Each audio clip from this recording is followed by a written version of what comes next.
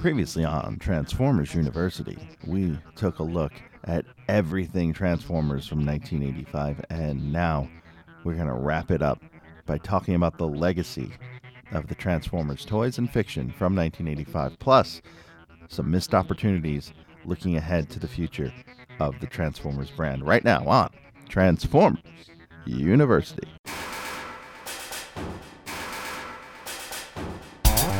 Hello, my friend, and welcome to episode 44 of Transformers University. We're going to talk about the legacy of 1985. I am your host, Anthony Brucali, owner, operator, madman behind www.tfu.info, the world's longest-running transforming toy archive. And I cannot believe the end is finally here. Not for this show, but for 1985. We started breaking down 1985 31 episodes ago. So when we started 1985 exploring this topic, that was right back when my wife had told me we were expecting our first child. And my daughter is now 8 weeks old. So, it's been a while. We published episode 12 on March 12th, 2018, and we are just wrapping up 2018 on the calendar as we finish up 1985. And if 1984 was the bedrock base of the Transformers brand, then 1985 was the explosion. Think about this, okay? So Hasbro reached out beyond Takara for more toys to add to the line, the Takutoku toy stuff, the Bandai stuff. I mean, Jetfire, that Jetfire, Omega Supreme, the Deluxe Insecticons, the Deluxe Autobots, Shockwave. There's a lot there that wasn't Takara that Hasbro had to reach out to other companies to get to fulfill demand. And with that success came copycats and counterfeits. We had the birth of the rub symbol. We had other brands coming in and trying to compete. And then we also had Transformers becoming a worldwide success in Canada, in the UK, in Europe, in Mexico, Japan, South America.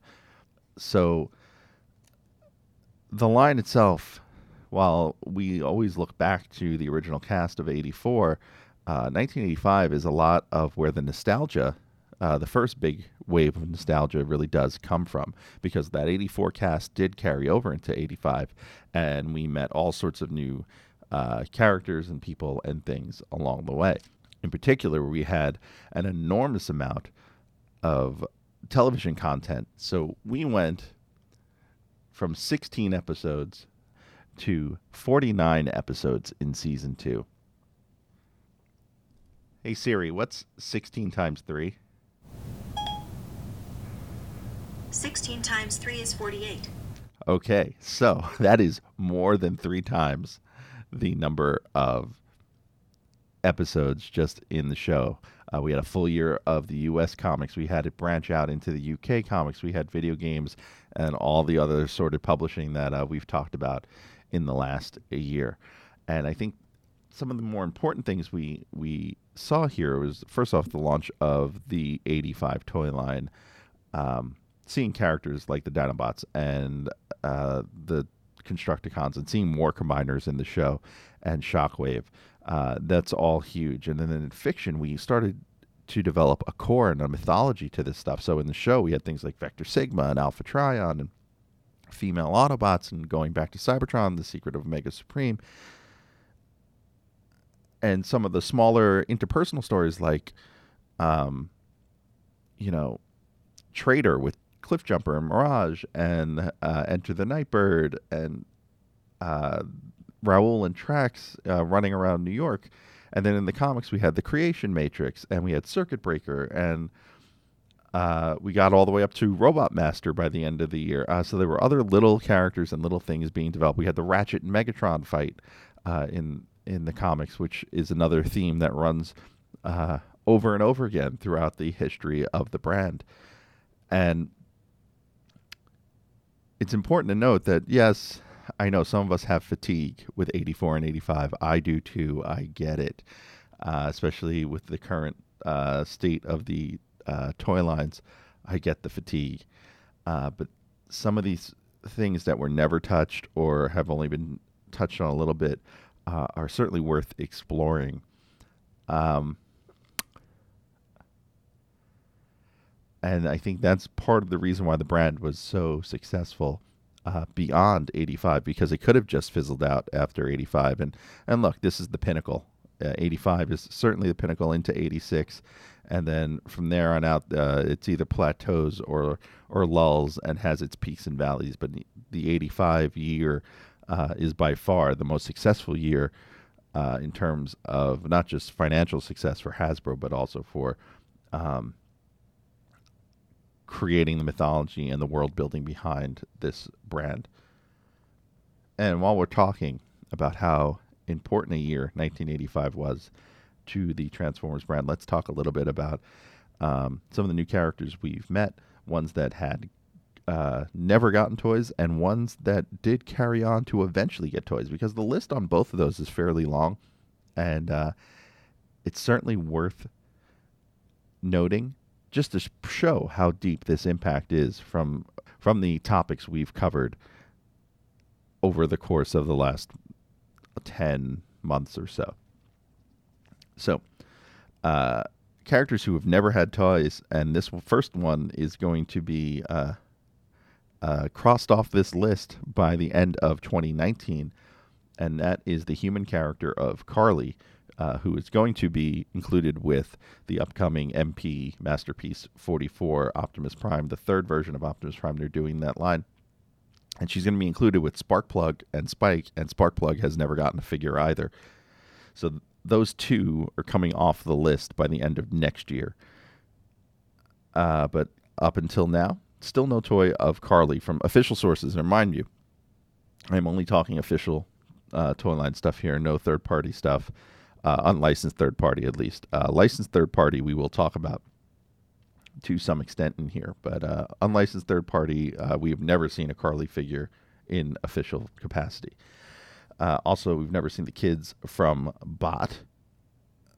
We've never seen the transport drones from War Dawn, and I'm kind of disappointed that was never touched on in the convention figures of the fan club, because the movie figure Breacher from, oh God, it's got to be about 7 years ago, was, in my estimation, was perfect for an iteration of the transport drones, Megatron's transport drones from that year, from that episode.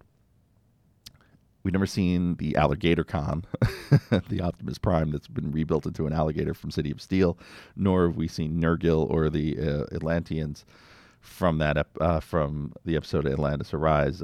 Torque 3, the supercomputer, we've never seen those, nor have we seen figures for Shockwave's Sentinel drones.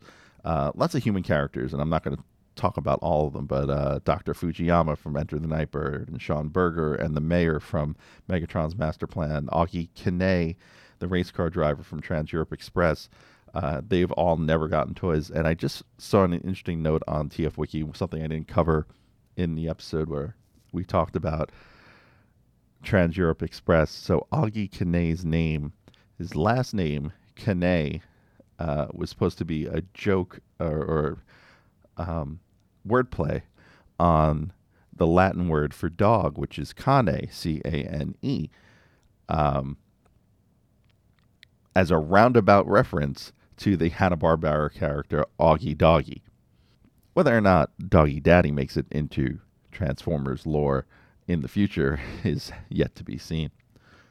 We do not have, never saw figures of a whole bunch of other humans, Astoria Carlton Ritz, the people of Titan from God Gambit, the aliens from Child's Play.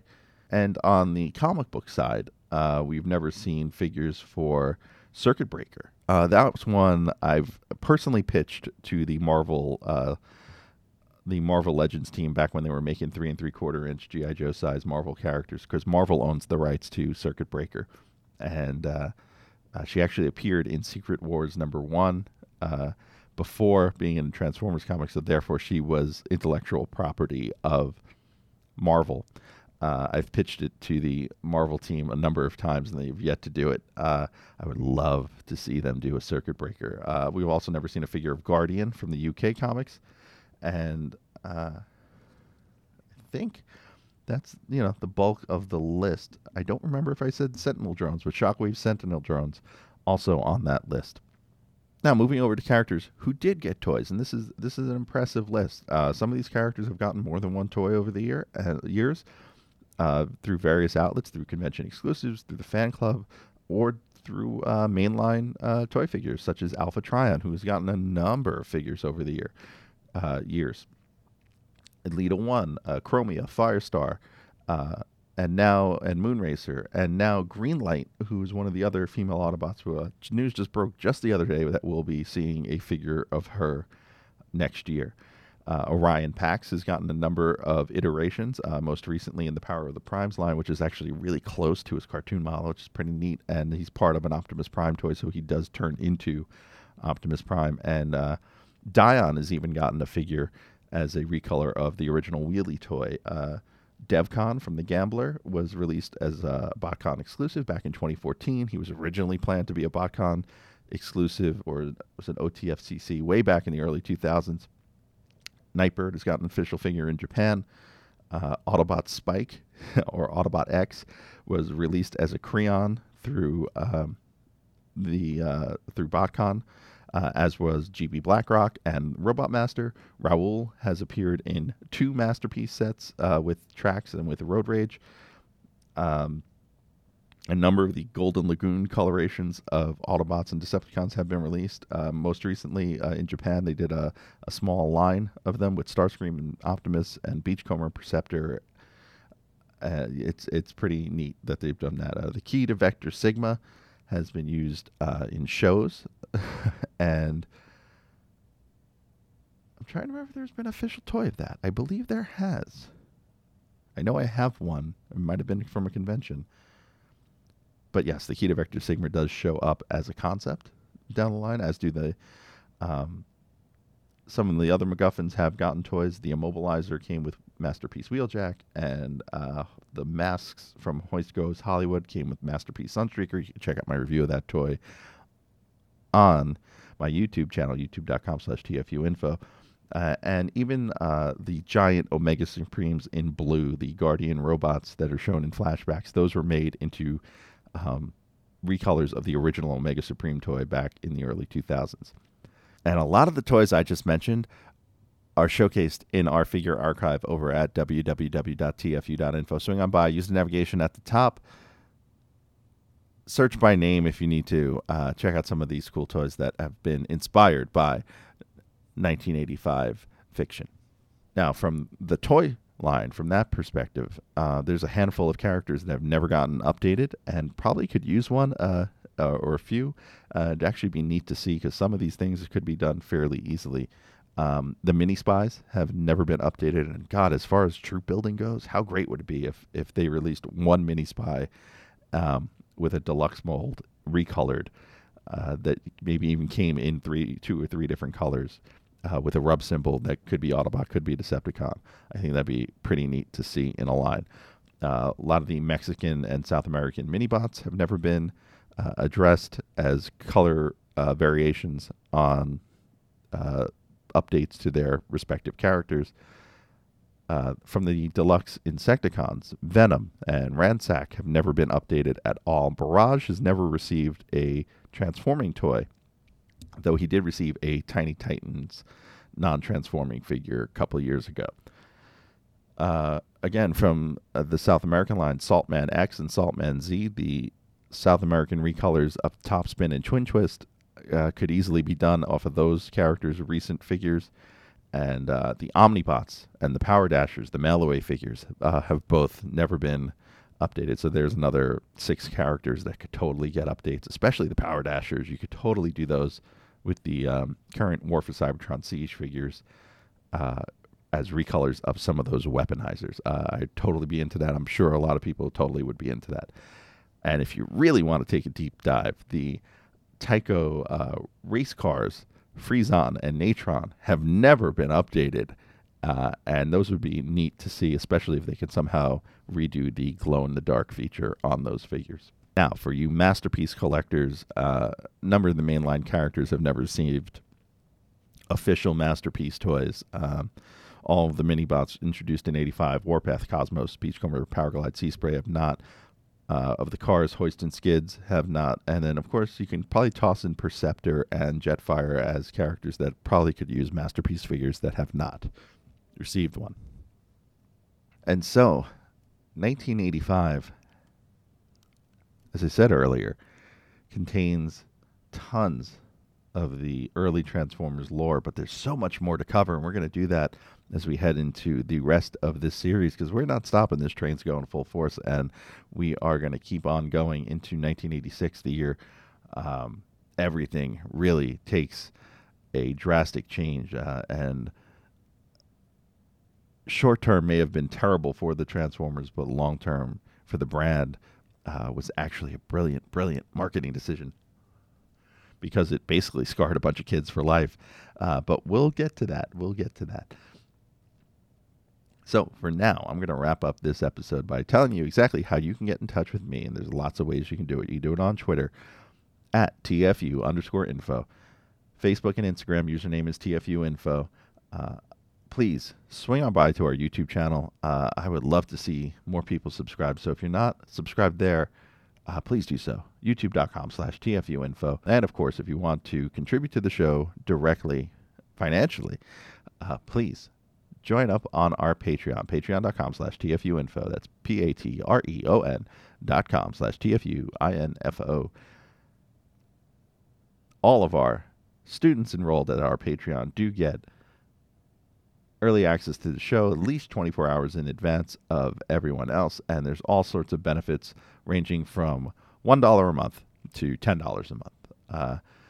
And if that's not your thing, I totally understand. I appreciate you just listening to this show. And if you can, it's a holiday season. You're going to do some shopping online, get those last-minute gifts from Amazon, right? Use our Amazon links, tfu.info/Amazon. It'll take you right to Amazon.com. And anything you buy thereafter, Amazon throws a couple pennies my way to help fund this show. Lastly, we are heading into 1986 in the next episode. There may be a little bit of a lull before we get into the meat of things. So I just want to give you a heads up. If you do not see an episode next week, the holiday season's here.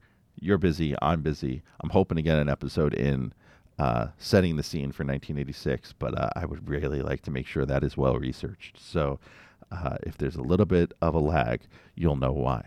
I'm not going anywhere. I'm not disappearing. I'm making sure that 86 is really well planned out, because 85 was a big section of stuff to cover, and 86 is probably just as big. I haven't even started to really look into it, but I know what it is in my head to some extent, and there's going to be a lot to cover. So if you see a little bit of a lag between this episode and the next one, you know why.